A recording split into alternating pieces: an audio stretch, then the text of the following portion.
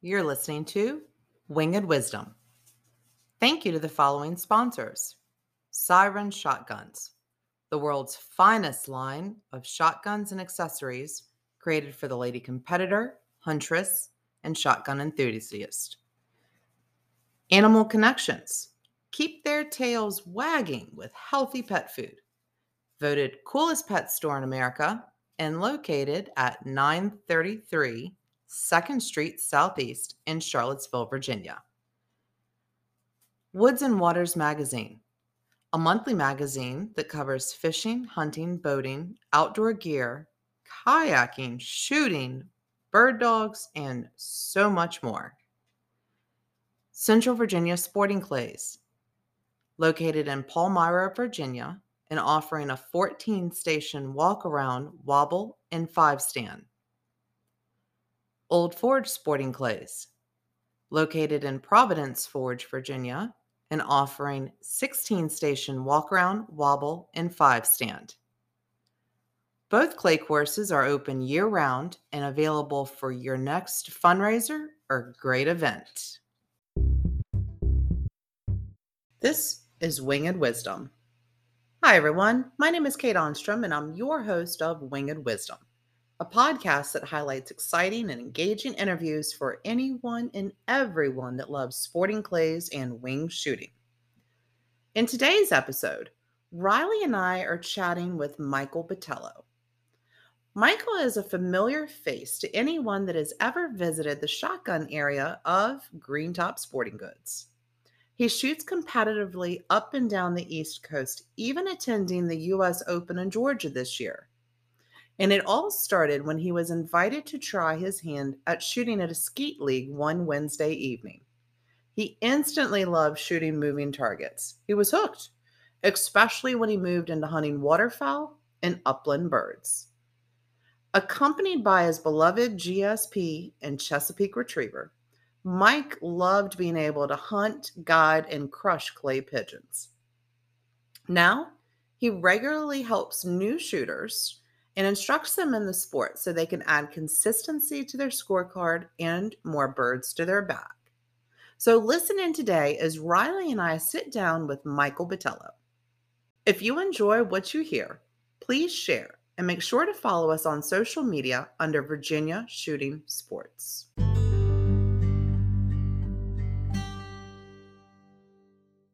This week's 2-minute tip: speed kills. So during a lesson, there's a couple of things that I will probably say about 58 times, basically over and over. One of them is slow down. Everybody gets in such a tizzy, so upset when they see a bird that they think is fast, but they're not really paying attention to the speed of the bird at the break point. And most importantly, they're forgetting that 1 inch is 8 feet. What does that mean? Simple geometry. If you move 2 foot of steel at the end of your nose about an inch, out at 30 yards, that 1 inch is now almost an 8-foot move. That's a huge amount of ground.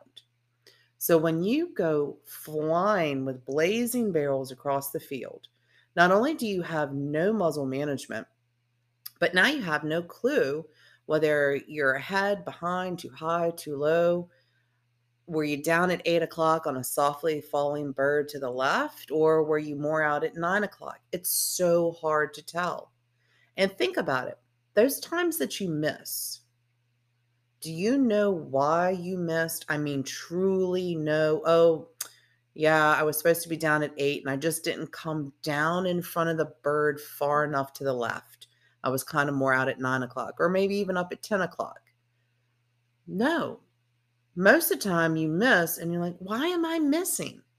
Well, if that's the case, you gotta slow down so you can see what's going on, so you can control that muzzle, manage that muzzle so that you're able to self-diagnose and correct for your next swing. That was this week's 2-minute tip. All right, guys. So this is another fabulous episode of Winged Wisdom. Welcome, everybody. Miss Riley Bass, what you been up to? This past weekend, I went to my first MLB game and I saw the Nats play, which is awesome. Sweet. Yeah, I went up to DC with a bunch of my friends that live in Nova from JMU, and it was actually the JMU night there. So I got a cool hat. And did you get in for free then? Yeah. Well, not free, $33, but I got a hat with that. So at least you got something for your 33. Yeah, exactly. It was cool because we saw Juan Soto, who just got traded, play in the Nats jersey for the last time. And I know nothing about baseball, so that's the extent of knowledge I know. Yeah, it was really cool though. Awesome. That is fantastic. Well, I spent, let's see, what did I do this? Had the fun shoot down at Old Forge Sporting Place. How did that go? Oh my Lord. Was it busy? Holy cow. There were 107, I think, 107 or 108 registered shooters, and then another like 30 plus, 35 plus practice shooters. That's amazing. In the hunters class or just shooting around to 50.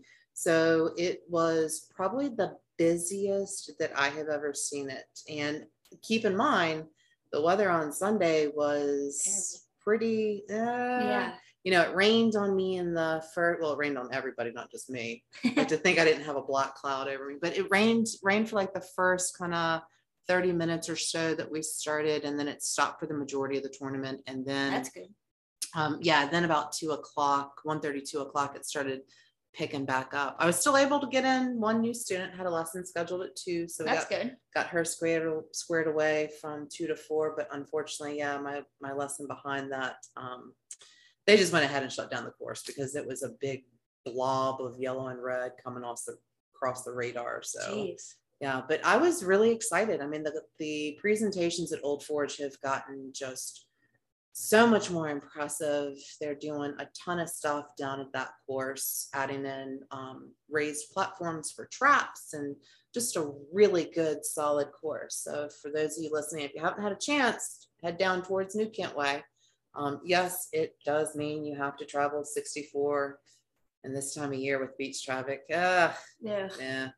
So go early in the morning. Yeah, it'll be cooler that way anyways. Yeah, exactly. So speaking of tournament shooting, Riley, I am so excited for our guest today. Tell everybody who we have on. In today's episode of Winged Wisdom, we have Mr. Michael Botehlo, a competitive shotgun shooter and a friendly face at Green Top Sporting Goods located in Ashland, Virginia. With firsthand knowledge of the large sporting clay competitions, specifically the U.S. Open in Georgia, he is a wealth of knowledge to the Richmond area, and we are so excited to have him share his stories in today's episode. All right, Michael Botehlo, welcome on Winged Wisdom. How are you, sir? I'm well. How are you all? Doing fantastic. So that's quite an intro that Riley gave you. I love that. Yeah, I have to live up to that now. Good grief. I know. Well, I'm sure a lot of our listeners know you from Green Top, but not all of them may know that you are a competitive clay shooter and you also do some instructional work on the side, kind of your side hustle there when you're not at Green Top slinging shotguns. So how did you get started in your venture into clay shooting? I got invited to participate in a Wednesday night skeet league. You got to warm up for a box or two, and then you shot 2 boxes for score, so 50 targets. Around a skeet is 25 shots. And then guns got put away. The grills got brought out, and the storytelling started. And so, yeah, that's kind of. I was going to say, what kind of skeet league is this? Yeah, it was a group of guys who belonged to a club, and I was invited as a guest. And then I realized that, I really wanted to do this more than what I was using my shotguns for previous to that. So got an application, joined, and just, like everything in life, I just go head first and buy everything. And then I sit there and look at it and go, well, I don't need that. And I don't need that, but I've already got it. So so that's how it all started for me with the clays. Now you mentioned you weren't using your shotguns to their fullest potential. What were you doing? Kind of give everybody an idea of your background in shooting in general, be it hunting or shooting sports. So, my first shotgun was an 870 pump, which I think everybody at Fabulous. least had in their hands at least once in their life if they're a Yep. hunter. But I was a deer hunter, and every now and then we would try to shoot, do some dove hunting, in the local club and whatever. But my other life, I used to do trauma CAT scans at a trauma center outside of DC. I did that for over 20 years, and in the radiology field, and with the hunting stuff, I had used to get like guns and ammo magazines or Peterson's Hunting, and there would be an ad, a full page picture on the back of two guys in a field somewhere in South Dakota, with a dog in front of them, and had their Beretta shotguns and all that. And I said, that's going to be me, and I'm going to do that. So, got a Beretta shotgun that I wanted. Oh, wow. And started taking guided trips. And then I had some friends in the hospital who found out, that's what I was getting into, and they were already doing it. So they kind of took me under their wing, and no pun intended. And we went to Maine, we went to Wisconsin, we went to South Dakota. Holy cow! We went, up into Pennsylvania, and you just chasing birds, and I loved it. And then the more I did it, the more I just started getting into wanting to have a dog of my own, and then that kind of transitioned into getting invited to shoot some clay targets. And then it's not a year-round season, so I had to figure out a way to keep shooting, and clays married up perfect with that. And so the guns that I would bring were the little lightweight guns that I would hunt with, because the hunting guns were, you walk them a lot and you shoot them less. Right. And a target gun, you shoot a lot and you walk less. So that's that understanding of what a target gun was versus a hunting gun was educational to me. And everybody wants you to shoot their gun. Hey, that's a nice gun. Well, here, shoot it. Because they're, it's pride and ownership. People want you to enjoy that. So you start learning about guns, and again, the bullheadedness just dive right in. I had to buy the most expensive gun I could afford at the time, and it just kept getting more expensive, and the guns kept getting more elaborate, and just all kind of things. And so that's kind of how it all started. That's awesome. What type of guns do you shoot now? What is your competition gun now? And how has it progressed since you've started? So the first gun was a Beretta, a 687. It's called a double E double L, which is basically a fancy way of saying it has some nice engraving on the side plates of it. And anybody that knows me, I'm all about trying to be put together and look right. And so I figured if I missed something, at least I look good. So they said, that guy's just having a bad day. But, he must know what he's doing, because look at this nice stuff. But anyways, that was more of a hunting gun versus because I would take that to South Dakota and shoot pheasants.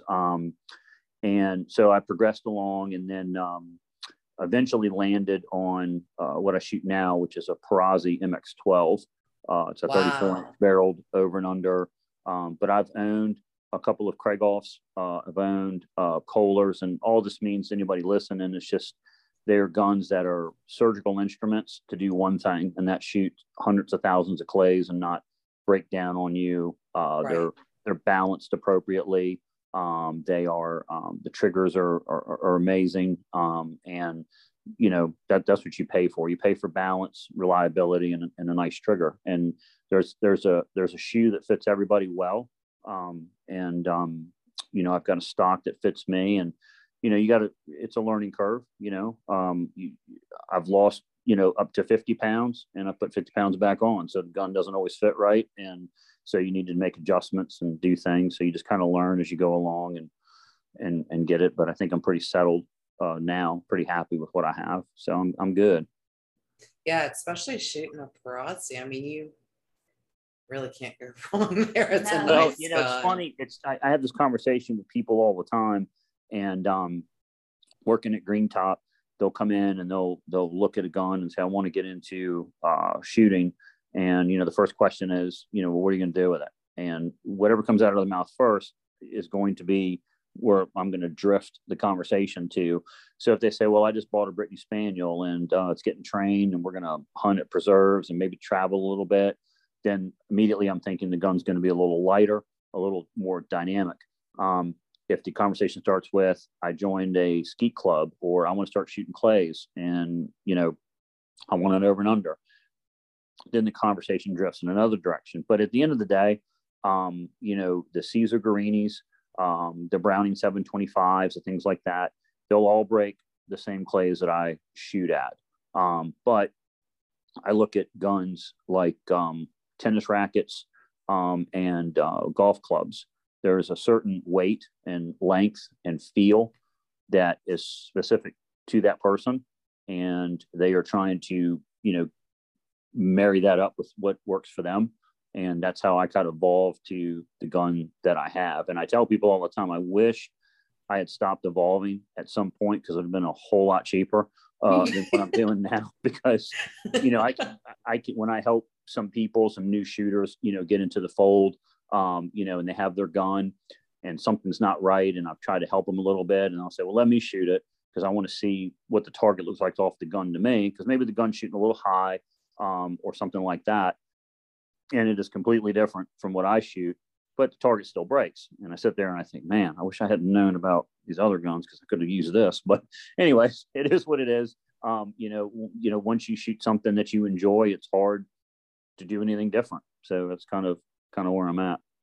So that is really just such a crucial piece of background for you to be able to really, Green Top is well known for its fabulous assortment and selection in all things hunting, fishing, and outdoors. I have to say that when I have a student that's looking at a gun and they're not quite sure what they want, and I'm always gonna lean Siren Caesar Granny Fab Arm, but I also want them to get the best gun for them. That's how come I always tell them, if you can go, and make sure you go like on a Monday, Wednesday, or Friday, because I know he'll be there, ask for Michael and he will get you squared away. And every time somebody goes, they see you, they get a gun they love, they come back to me and they're like, God, he was so phenomenal. He took his time. He had me try a couple of different guns. He was so extremely knowledgeable. So, that passion that you have definitely comes through. And I love it, because I know that I've got Andrew as well, and there's a couple other guys, but it's just so evident when you're working with my students, and I'm sure other clients as well, that you are truly there to help them get into the best gun for them and their particular activity that they're going to get into. So how did you land at Green Top? How did that all evolve? You just like, where they've got a lot of guns and I want to play with all these, or? Well, it's funny. So again, my big grown-up job was working in the medical field, and I did that, in radiology for 20 years. And, I got burnt out on it. And, had some opportunities to stay in it, do some other things, but ended up, just saying, just looking back at what I wanted to do, what makes me happy, and what can I afford to do and not do. So, I enjoyed the outdoors. I wanted to start going, in that direction. But, I ended up, when I got out of that, I kind of piddled around, helped some friends in some of their jobs and some outdoor work. That was kind of interesting. And then I had my Chesapeake at the time. So I was helping people. When you have a dog, you always get an invite to go on a hunt. So absolutely. So you were doing some guiding? Yeah, doing some guiding with that, and enjoyed that. And then also had a German Shorthair at the time. So I was getting some calls to help out at some preserves, which was good exercise for the dog. So, that was interesting. So I did that. And then I started working at a facility in Northern Virginia, and started out just kind of doing some basic stuff and around the clay targets and stuff. I had knowledge of skeet and trap and sporting clays, so that worked out pretty good. I guess my work ethic was good enough that they asked me to come on as like an assistant manager to them, and then it kind of blossomed out from there.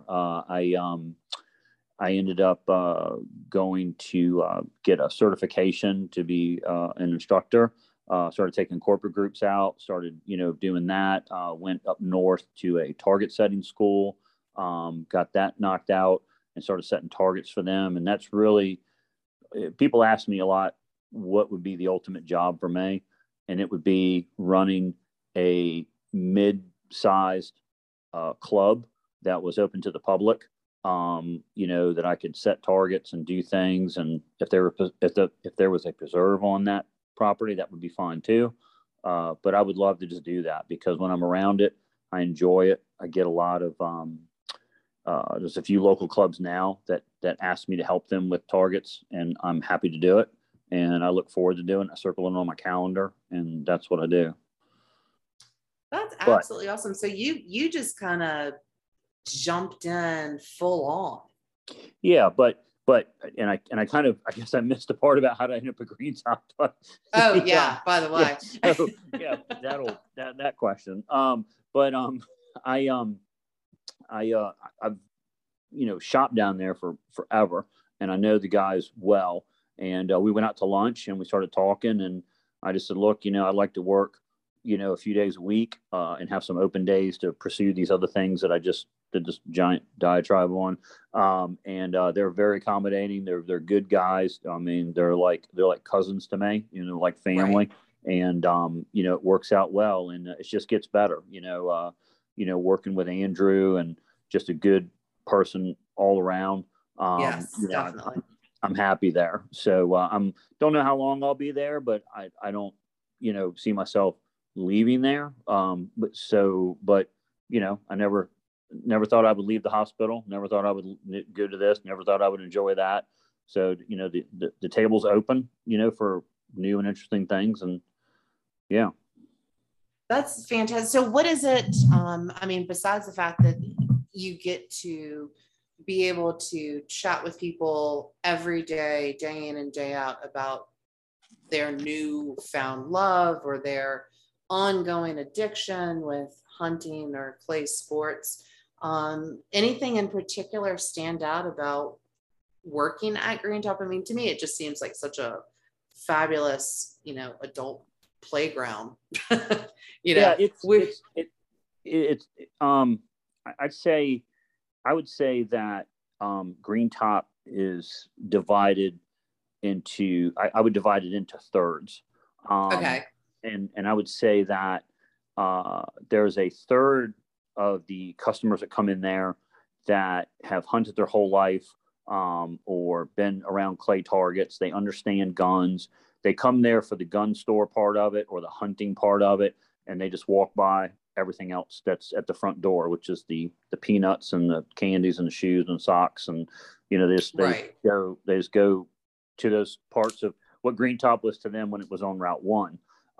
Then there's a part, there's like a third of people who don't know, they're completely green. They've been invited to do something, or they've had a taste of it, or they think they want to try it.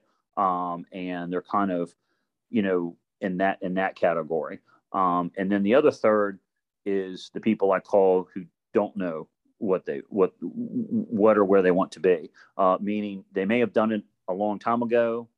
Then they got married, had kids, gave up hunting, gave up shooting. Now they want to get back into it. Or they have never done it, but they've been invited on it, or they do it on a small scale and are not sure where they want to take it or go to. So I have some really good conversations with people about, what is one of the very first questions I ask somebody is, what is the goal? And I read people well. And I think about, where I need to take the conversation, because I do not get commission at Green Top. I get paid for people to have a good experience and make a good decision. And so, That's awesome. you know, that's my goal, is that they do that. So, and they get that. That's really cool.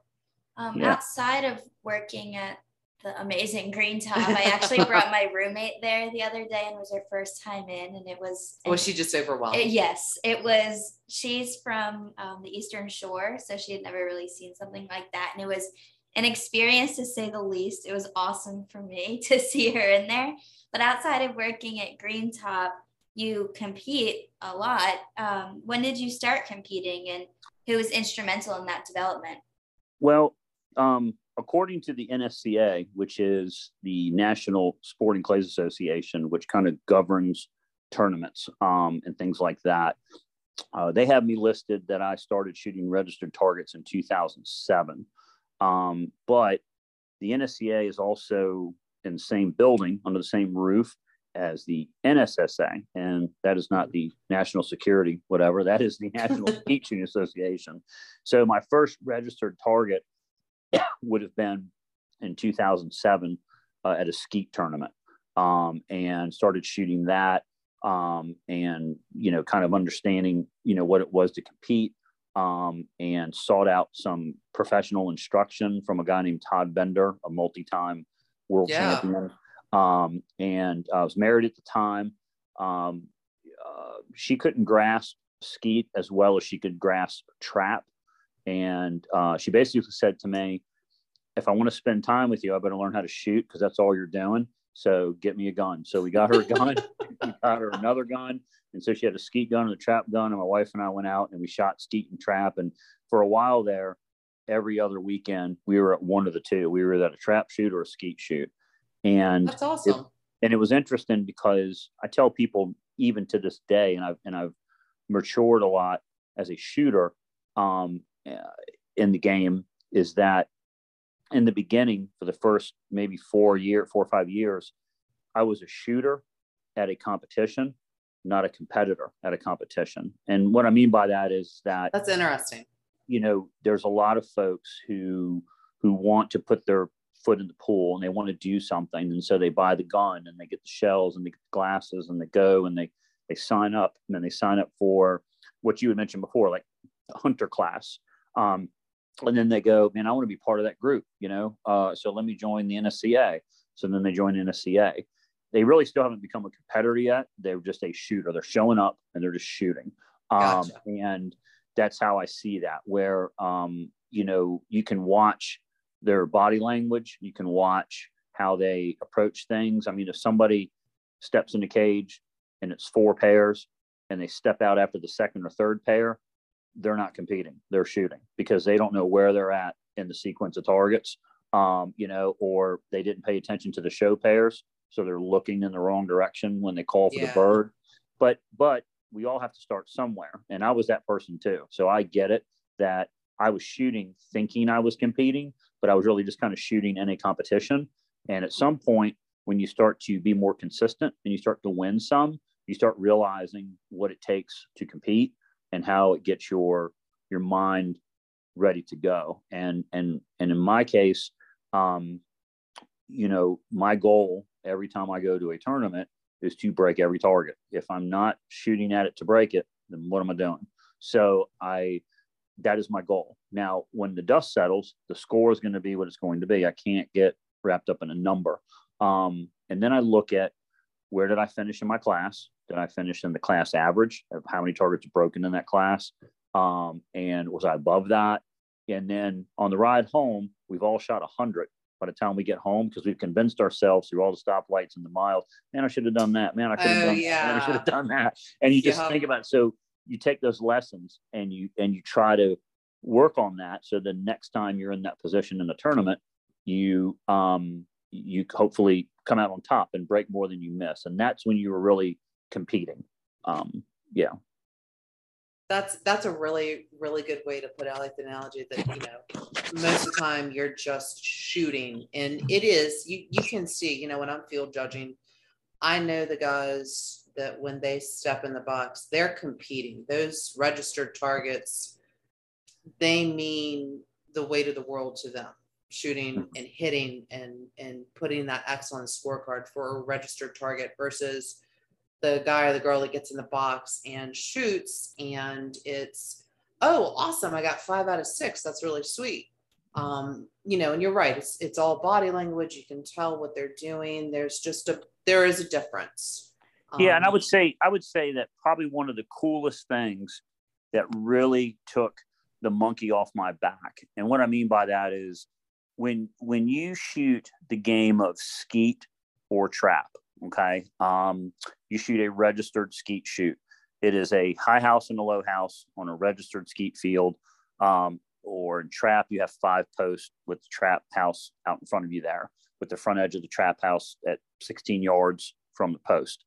The point of all this is that no matter where I shoot that game, those 2 games, they are identical. Whether I shoot them in Virginia, yes, Texas, Canada, Europe, you know, Dubai, it does not matter. It is all, the background changes, but the fields are laid out the same, and the targets follow, even though trap, you know, you don't know which direction it's going. However, you know the angle and you know the distance it's leaving the house. And to break the target, you have to know angle, distance, and speed. And so my point is that in trap and skeet, you know, excellence, you know, is what is expected, you know, and, you know, or perfection, I should say. Perfection is what is expected, but excellence is tolerated in sporting clays. And the reason is that there's not a whole lot of hundreds shot in sporting clays because those angles, distance, and speeds change so much. Where in skeet, you drop 1, you're probably not going to win because there's somebody there who's going to shoot 100 on that particular day. Does not matter. So it's okay if you're going to shoot because we'll have to start somewhere. But at some point, you have to decide, do I want to shoot? I want to be a competitor. And the coolest thing that was said to me was when I started shooting sport and clays, and I wasn't used to the vast variety of targets because I was used to everything crossing over to center stake in skeet, is that they said, you know, once you realize that we all shoot this game for different reasons, personal to ourselves, you'll be much happier. And I thought about that, and I really truly embrace that. And I try to tell everybody I can that don't worry about the guy who's got this gun, a gun like mine, or anything else, or these glasses, or this Polaris, or this whatever, or this push cart. They're out there for reasons unique to them, and you should wish them well as a fellow shooter and competitor, and shoot your best, and it'll be what it'll be. And if they beat you, you should be the first one to shake their hand and congratulate them. And if you beat them, you do not need to say anything other than thank you, you know, and just keep moving on. And I think that just makes it a lot easier. But look, there's some people who are just personalities are pretty uptight. They get mad at themselves, or they get mad at everything but themselves. And you know, competitors block all that out. You know, they don't worry about anything going around them except, you know, what's about to happen. If you watch any sort of professional sport, you see them go into a zone of some before they're about to do something great, whether that's serve a tennis ball, hit one, you know, or, you know, out of the ballpark, whatever it is, you could tell they have no idea what's going on around them other than what's in front of them. And if you can do that, you will be so much more successful in shooting.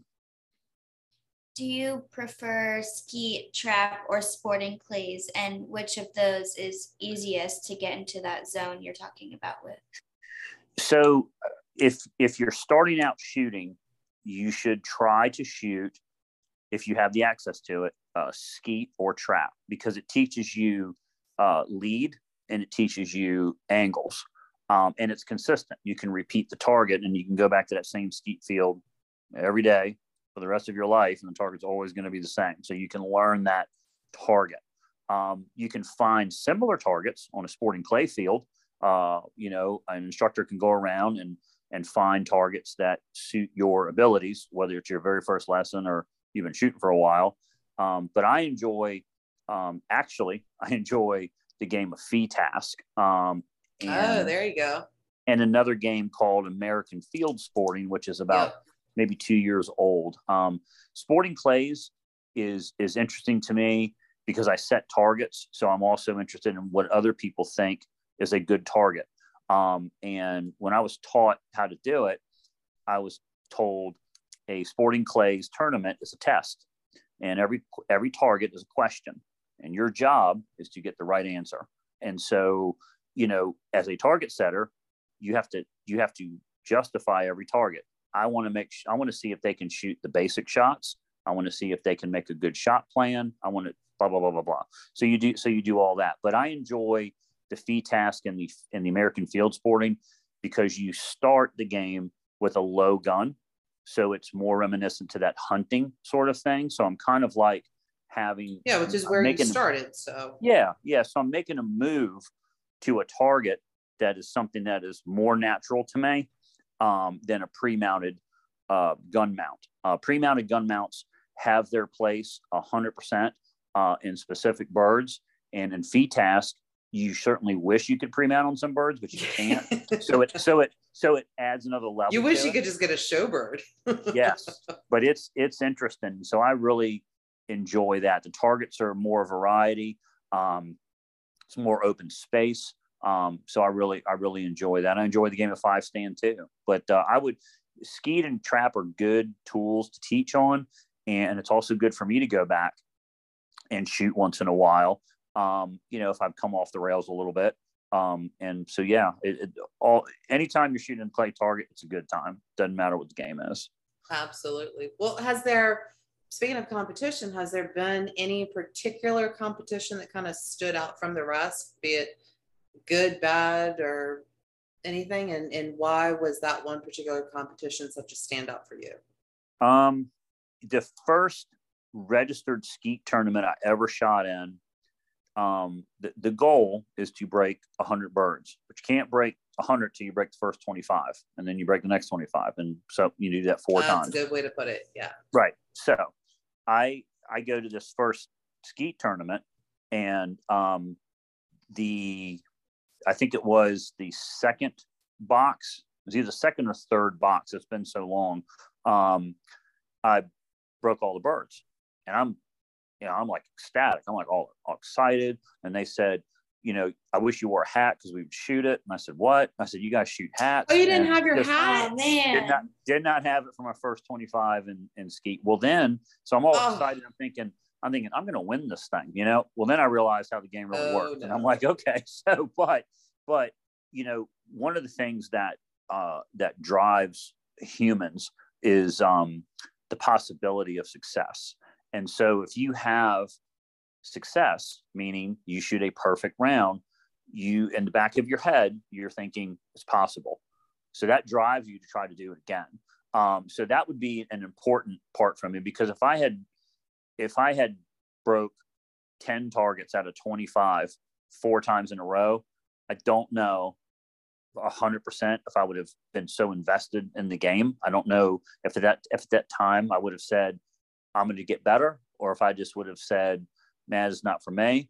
But the fact that I did it, I said, well, I did it and I don't even know what I'm doing. So maybe this is for me, And so I started going in that direction and thinking that was right. And a lot of money later, I'm still trying to figure it out some days. And, but it's like I said, it's interesting. I would say, one of the things I tell people, whether it's shooting birds or clays or just in life, things that give you trouble, you should dive headfirst into until they don't give you trouble anymore. So if you're having trouble with rabbits, or you're having trouble with trap birds or whatever, you should be shooting those until you're not upset with them anymore. And so I would say another tournament was I was fortunate enough to win the whole thing at Central Virginia. And that was a place that I did not like to shoot because I had trouble with the birds and the terrain. So, holding to my own words, I just started shooting there more and more and more until I became comfortable, and luck was in my favor that day, and I was prepared and won. So I was like, that's great. So that was one that stood out. And I would say probably the other one that stood out to me, without question, was the first tournament I went to after losing my dad last year. Oh, And yeah. that was, my family kept telling me, you need to go, you need to go, you're going to go crazy, you need to go, just go. And I felt guilty because, I lost my dad. That was my cheerleader, I mean, he was the guy that was always calling, telling my mother, call Michael, see where he's at. I'm in a hotel somewhere at a tournament, or just, how did he do? And he may not have understood the scope of everything, but he knew his son was happy and he knew I was doing my thing. So, That's awesome. for me to get away and just focus on the tournament and just kind of shut down my injury and engines and recharge my batteries, after that devastating thing that happened, a few months before, was, a tournament for my dad would have been proud. It was arguably the best shooting I had ever done. I came out on Was top. it really? Yes, I came out on top in the main event fee task in my class, and also in the super sporting, and that pushed me up into what was now master class. I kind of floated around in double A class for a long time, and so that was great. So that was good, and it was also bad because now the 2 weeks later I was going to the Northeast Regional, so I'm shooting in the highest class. Bummer. So yeah, but anyways, so Yeah, that was and super then memorable. So the Northeast Regional, that was at M&M. that year, yes. Mm-hmm. Yep. Yeah, and that's for those listeners that know him or know of him, Anthony Matarese, who is, I can't even keep track of all of the world championships and national. He just won the North Central Regional this past week. I'm not surprised. I saw his post on Facebook. Yeah, 195 out of 200. He missed 5 Holy targets. Smokes. Yeah, over the weekend. I mean, that's just insane. Now you actually, Mr. Matarese on a little bit more personal level. Yeah, Anthony and I, we get along. I give him a lot of space because he's running. He's a dad with girls and a business and doing his thing. But if I've ever reached out to him in a text message or an email, he has responded to me. He is, and you think about all the people that he knows in the country and the world. I'm appreciative of that. But when I had a few lessons with him, we just got along. And I've always told people, I wish the guy was my neighbor because he's just such a good, down to earth dude. And you enjoy talking to him. And he helped me learn some things about myself and my shooting that I did not understand. And then once I had an understanding of it, I could start working on it and moving in a better direction. So he, himself and some local guys, the people know him as the Collins boys, the dad and son duo, and Didi is a monster of a shot. I used to shoot on their farm, and they kind of groomed me, to get me. That kind of really got me sparked into really, really competing because I see the level, that David competes at, and then working with Anthony really helped me tremendously. So yeah. That's amazing because Anthony Matarese is just, he's just one of those people that walks into a room, and if you're in the industry or in the sport any teeny tiny bit, and he walks in, you're just kind of like, oh wow, yeah. I tell you, Anthony Matarese. He is, but and what's cool about him is he's so down to earth and so humble, and he just he's appreciative of all of his blessings. It's just really cool. And that's why I enjoy being around him. I've been around some folks who shoot at a very, very high level who are the opposite of that. And then most everybody falls somewhere in between. But he is just a super cool cat. Always enjoy watching his success and chatting with him when I do. I'm gonna run into him in this fall. I'm going to go up to one of his shoots because I didn't attend any last year up there. So I like to patronize his family business and shoot at M&M and be challenged. And I know I will. Yeah. And that's a phenomenal facility for everybody listening. M&M Preserve in New Jersey. It's phenomenal clays and also has the preserve to it. So you can, Yep. go up, stay for a couple days. And they've got lodging on site there too, don't they? They do, and I've stayed in there before. It's super nice. It's super convenient. You know, I just can't say enough about it. I mean, if you live on the East Coast and especially live in this area, it is not a bad drive at all to get up there and just kind of be like in awe of what you can do there. I mean, you can go and shoot a novice sporting clay course and be happy if that's your level. You can go and shoot an advanced sporting clay course and be like, wow, I need to work on that. You know, and you can be somewhere in between the two. And you can, you know, that they will, if you tell them what you want, they're one of the hardest, you know, working families in the business.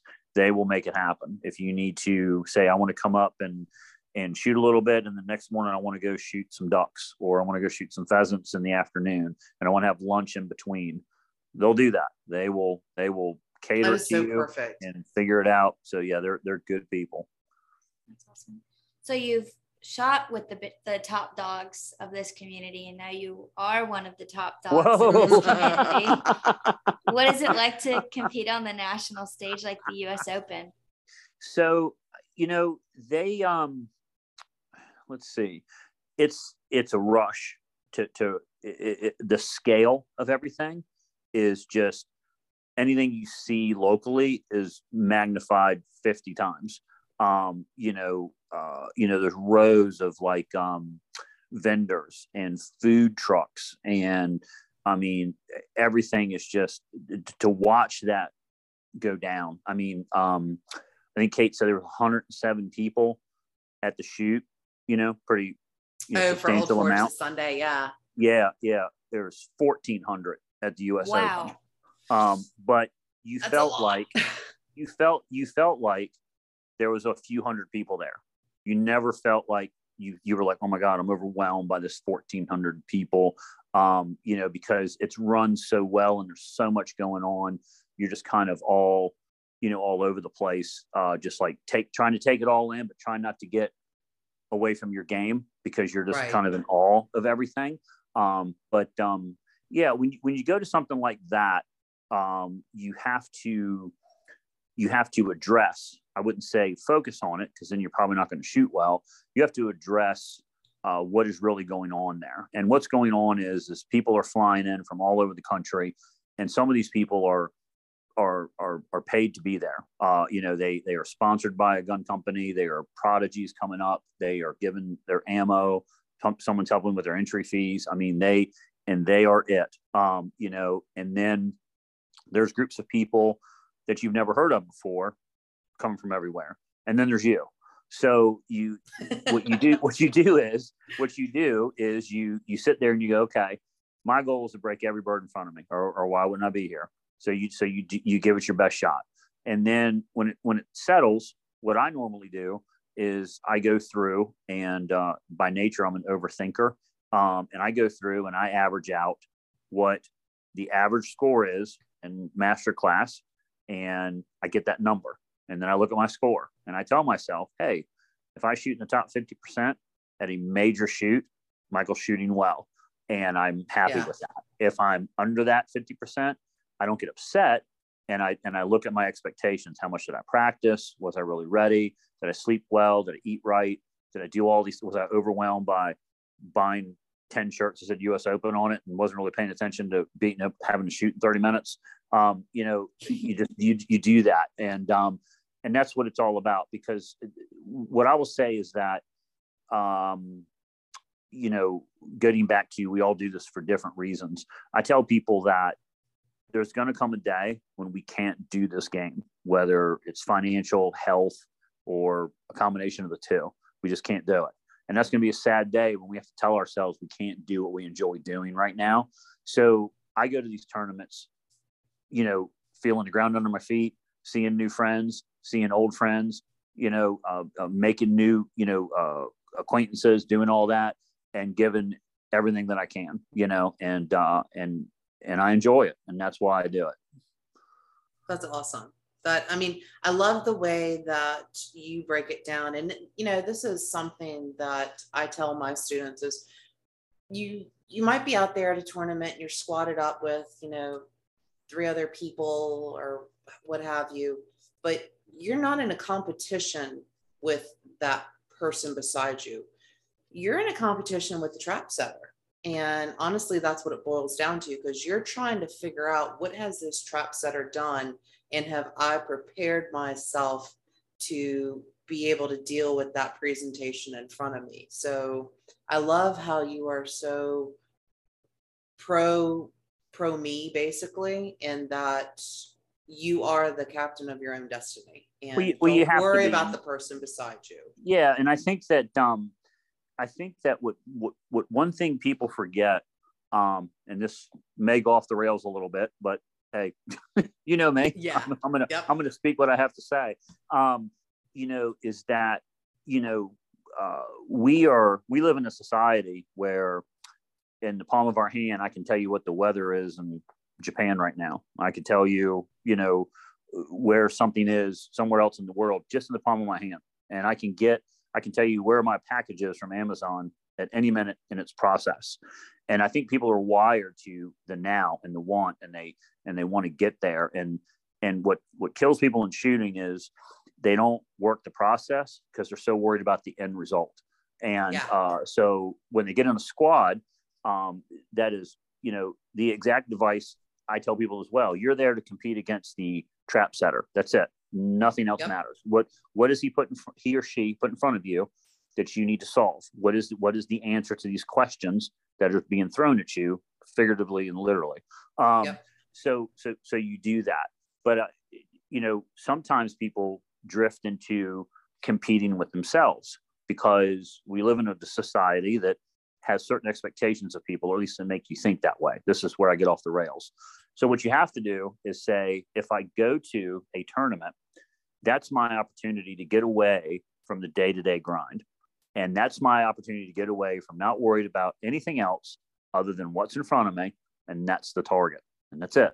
And if you can harness that, do that, you're so much better. Because if you worry about, I think people put too much pressure on themselves personally, because they want to be part of the group. If people are shooting well in the group and they're not, they're probably missing birds that they could hit, because they put so much pressure on themselves to try to hit it. They're worried about what people think about them. Yes, and you can see it where, when you guide people and you take people out to bird hunt, their first shot in their mind is the shot, and they miss it, and all of a sudden they rack off this split-second shot and just hammer that bird. And they do it it looks effortless. Wow, bam. And they don't know how they got there. And I always tell people, you probably got in your own way, because when you saw that bird get up, a million things raced through your head. Here I go. Instead of just doing, hands and eyes and killing the bird. And so that's another part of competing, and just, understanding your abilities, doing the best you can, and putting yourself in the best position to be consistent at being consistent. And that's it. That's so true. So as an instructor, you do have the chance to get out when you're not at Green Top and do some instruction with clients and students. What are the two biggest issues that you see from your students in shooting clays? And what is your kind of fix for them to help them get through that? So I would say that my niche is helping hunters, get more birds in the bag and kind of understand what's going on with the gun. And people who go to fundraisers and charity shoots, and man, I had a good time, but some guy on my squad broke 50 out of 75 and I broke 15. I would at least like to break 25. Yeah. I would at least like to break 30. Those are the they were winner of the Clay Conservationist Award. Correct. Yes. So those are the people that that's my niche. That's who I help. And I would say the two biggest things across the board for those people is confidence and eyes. And the reason I say that is that most people don't have a clue that they are right-handed and left eye dominant, or vice versa, or central eye dominant, or whatever. So if they're never seeing the same picture twice and their buddies are trying to help them, they're just getting more and more frustrated, because When they do break one or two, they go, oh, that's great. And then it looks right. And then you tell them, did you realize that you were 4 feet behind the target? Well, no, I was in front of it. No, you're behind it. And that's a huge punch in the gut to somebody when they, in their heart of hearts, feel like they were in front of that bird, and you're looking over their shoulder and you see the barrel a mile behind the bird. It you see this confused look on their face. What do you mean? I'm looking at it. They're looking at you like there's no way that you need your eyes checked. So the eyes and the confidence. And what I mean by confidence is that if you get somebody and you show them the bird and you say, okay, do you have a plan? And then they go through, well, what does that mean? And you explain that. And then you say, okay, where do you see the bird well? What does that mean? And you explain that. And so you do it. And you say, okay, when they pick the gun up and they hold it, and they may only hold it for 10 seconds, but to someone helping them, it feels like 10 minutes. And they're just not, and what it is just the confidence. What I think is the confidence that they're not sure what's about to happen. I mean, they know they're going to say pull, and they know the bird's coming out, but they're not sure when they should move. They're not really sure where they should be looking. They're not really sure when they should be pulling the trigger, and they're just not sure. So when they pause and take that long time to call for the bird with the gun, up in their pocket, to me, it's a confidence thing. And, my goal my fixes is to, in the very beginning, figure out what is their strong eye, and may or may not have a conversation about that, depending on what it is. The second thing is to put them on targets that gives them confidence so they can see that. And I've literally, when I was working up north, I literally had a guy weld these little metal stakes, these, like the green fence posts that you jam to the ground, put the wire on. So T-post. So he would take that T-post, cut it in half. He would put a little metal lip on it that would hold a clay target. And I would put 3 or 4, hammer them down on the ground, and put them out about 10 to 12 yards away from somebody. And I would take that new shooter, and all I was working on was getting their gun mount right. And once I got their gun mount right, and they felt comfortable that they could repeat that gun mount, then I would say, I want you to shoot at that target. And they shoot the target, and sometimes you see them shoot over it, and it's right there on the ground. It's not moving. So then you can say, look, you lifted your head. Did you see that? Yes. How did I shoot behind the target? I was looking right at it. Because you lifted your head. So then that's okay. So then they get back and they shoot it, and then they break the bird. I'm like, well, wow. The problem with that, and the pro and the con to that, is this. The pro is, I can do this. I can keep my head on the gun, and it's going to shoot where I'm looking. That's the pro. The con of it is that they want to stick the barrel on every target they see. After they do that, so they want to shoot it like a rifle. So you have to be careful with that. But in the beginning, if they're shooting targets that require less lead, and to me, less lead is 0 to 2 feet, you can get away with that because the pattern will take care of that. But again, as you start moving along with them, they start understanding lead, and they understand, sight pictures and what they're looking at. So my fix to those things is understanding what's going on with their eyes, having that conversation, giving them confidence, because that's what most people are lacking. If we had confidence, we would not seek out instruction. We are coming to instruction because we don't have confidence in our ability to rise in the clay sporting world, or to kill more ducks in the duck blind, or shoot more doves at the 2 events that I go to shoot at every year. That's why we're coming for help. I do not have confidence in my ability that I can sort this out. I need some help. So that's what we're there for. And that's how I see it.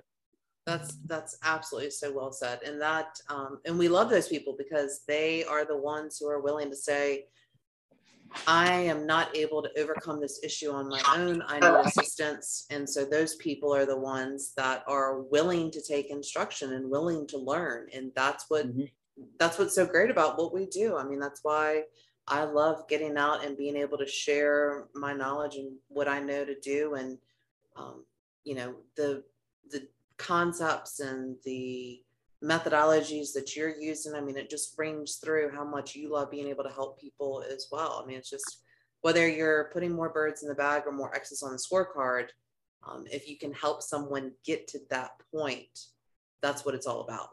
Yeah, like I said, I keep a lot of things in personally. I keep a lot of things in perspective when I'm helping somebody. When they make the leap to I want to compete like you do, Michael. I want to travel. I want to shoot here. I want to go here. I want to do that. It's time for me to push them out of the nest. And the reason for that, for me personally, is that I start questioning things that I'm doing. I start thinking about my game too much. I start really getting into like, oh my goodness. And so, but there is such a huge number of people who don't know the things that people who have been shooting a long time take for granted. So an example, and I talk to some of my buddies who I shoot tournaments with, and we talk about it. And I say, I had someone tell me when I said, you're over top of it. And they would look at me and they would say, the gun or the target's over top of what? I mean, that's a phrase that if you shoot, you could say you shot behind that. What does that mean? I mean, your head's on the gun or not on the gun. Well, yes, it is, and if their head is, if the stock is on the cheekbone, and then as they get ready to shoot, they want to peek over the barrel and it's still touching their jaw. And you say, you lifted your head? No, I didn't, because I can still feel the gun on my jaw. Well, wait a minute. So we have to go back. So these are things that we, as you shoot for a while, you understand that terminology. There is a dictionary of terminology that the green shooter, the hunter who just wants to get a little better, the fundraiser or charity shoot guy or girl who wants to get a little better, they have no clue what that is. You could say, this is the target line. You weren't on the line. What line? I didn't see the line. I mean, it's amazing. Where's your hold point? What do you, I mean, I've had someone say to me, what's a hold point? Well, I've had him say to me, I'm holding the gun. What are you talking about? And wait a minute. so you have to, we take for granted the longer you shoot that there's a great number of people, and we were those people at one time too, that don't know the terminology. So you just try to help them. Yeah. Since you like helping people in the hunt field specifically, if money was no object, what would your dream bird hunt be personally? Who would you invite? What type of birds would you be shooting? The whole 9 yards. If money was no object, meaning that someone else is paying for it, then I would invite that person. That would be number one. Well put. If they were writing the check, they get the first invite. No, I would say, to answer that question, right now, my dream hunt would be to stay in a castle and shoot driven birds in England. Wow. or partridge or something. and the reason is that there's several parts to that shoot. There's the meeting in the morning, and there's fog, and the birds are going to be popping out of the fog over this hill with drivers, and you're shooting, and you're shooting these nice guns, and you're dressed a certain way. You're handing the gun to the loader who's handing you another gun to shoot, and you're doing that. That's the 51-year-old Michael's dream. If you asked me this 20 years ago, I would say I would take a bird hunt anywhere where I had to walk a lot behind a dog, because and put that in. If I'm shooting some bird that I don't even know about in Hungary, there's some kind of partridge or quail over there that I've never seen before in my life, in some sort of terrain that I've never seen before in my life. That would have been my goal 20, 25 years ago. But 51-year-old Michael is a lot smarter now, and I'd much rather have the Land Rover drive me to a spot and drop me off and say, here's your water, here's your shells, here's somebody's going to load the gun for you. Look up.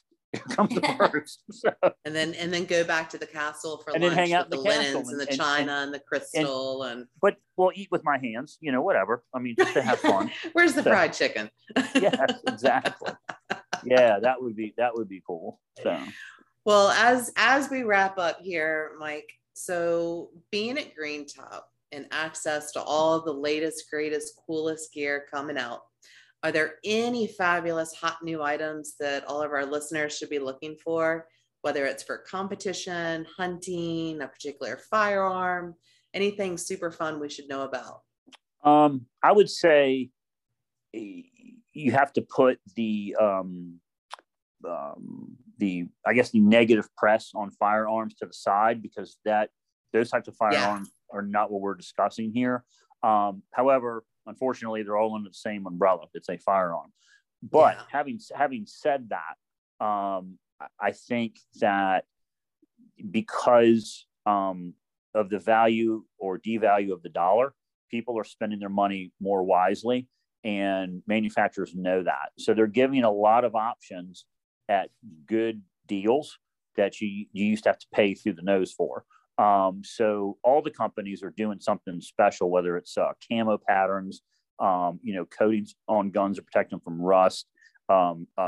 Companies like Caesar Guarini from the beginning have always put better than average wood on their guns, and they've given you a little more flair, and they've given you a gun that is you get a lot of pride and ownership, and it's functional.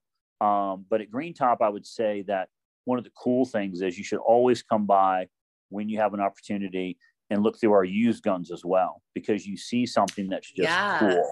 You see something that has some history. If you're an upland hunter and you see that side by side 16 gauge that's beat up a little bit, it's been in the woods. It knows what to do. You take that story and continue it with that gun, which is really, really cool. Or you buy a brand new gun and start your own story with your new dog and do whatever. But Caesar is having some great deals right now, which is super cool. Beretta is shipping us a lot of cool guns, some semi-autos with some engraving on the receivers. Browning has given us some what I call framing hammer guns, meaning they're not pretty, but man, they get the job done. And then framing hammer. It is. I mean, that's what it does. And you've got Franke and Benelli, and that's a whole nother subject people ask me about. I just did a podcast a week ago about that specific subject. What are you getting in a gun? Why do I pay this money versus that money? And that's a whole nother subject. But that's a whole nother topic for another podcast. Yes, we have something for everybody, and I say that wholeheartedly and back it up 100%. We will find you something that works for you. Well, that's absolutely fantastic. Mike, for those people that have been listening, if they're interested in coming out to Green Top, you're there usually Monday, Wednesday, Fridays, is that right? Yeah, that's usually, and some Saturdays, unless I'm shooting somewhere. But I'm there. Andrew was there in between the days that I'm not there, and sometimes he's there when I'm there. And perfect. He's just a good dude, and he's excellent as well. Yeah. Wonderful. Well, so for everybody listening, if you are interested in picking up your own news story, or perhaps purchasing and continuing a story with one of the guns from Green Top, definitely make sure you stop in and see Michael Botehlo there in the shotgun area. Mike, Riley, and I really want to thank you for being on the show today. It has been absolutely phenomenal. Awesome. So I'm so glad we were finally able. I know I've been fighting to get you on for like a month or two, and we just finally got our schedules together. So right, and then I had to get those wisdom teeth pulled out. That was my fault. So I was gonna say at 51, you're getting wisdom teeth pulled out. I like to hold on to things. I like long relationships. I like to hold on to things. I don't like to let things go. But I finally had to. So, man, all right. Well, Mike, thank you so much for being on the show. We really appreciate it. Absolutely. Have a great day. Thank you for joining me for this episode of Winged Wisdom. If you would like to send in audio messages or questions for future episodes, please follow the message button on our homepage or the link in the featured description. Riley and I would like to thank Michael Botehlo for dropping in today and chatting with us about all things competition clays and all of the cool, great new gear headed in through the doors at Green Top Shooting Goods. Be sure to tune in next week, because we are sitting down with a room full, and I mean a room full. We have the Arrowhead Young Guns. It's a new Scholastic Clay Target Program team started September 1st of 2021.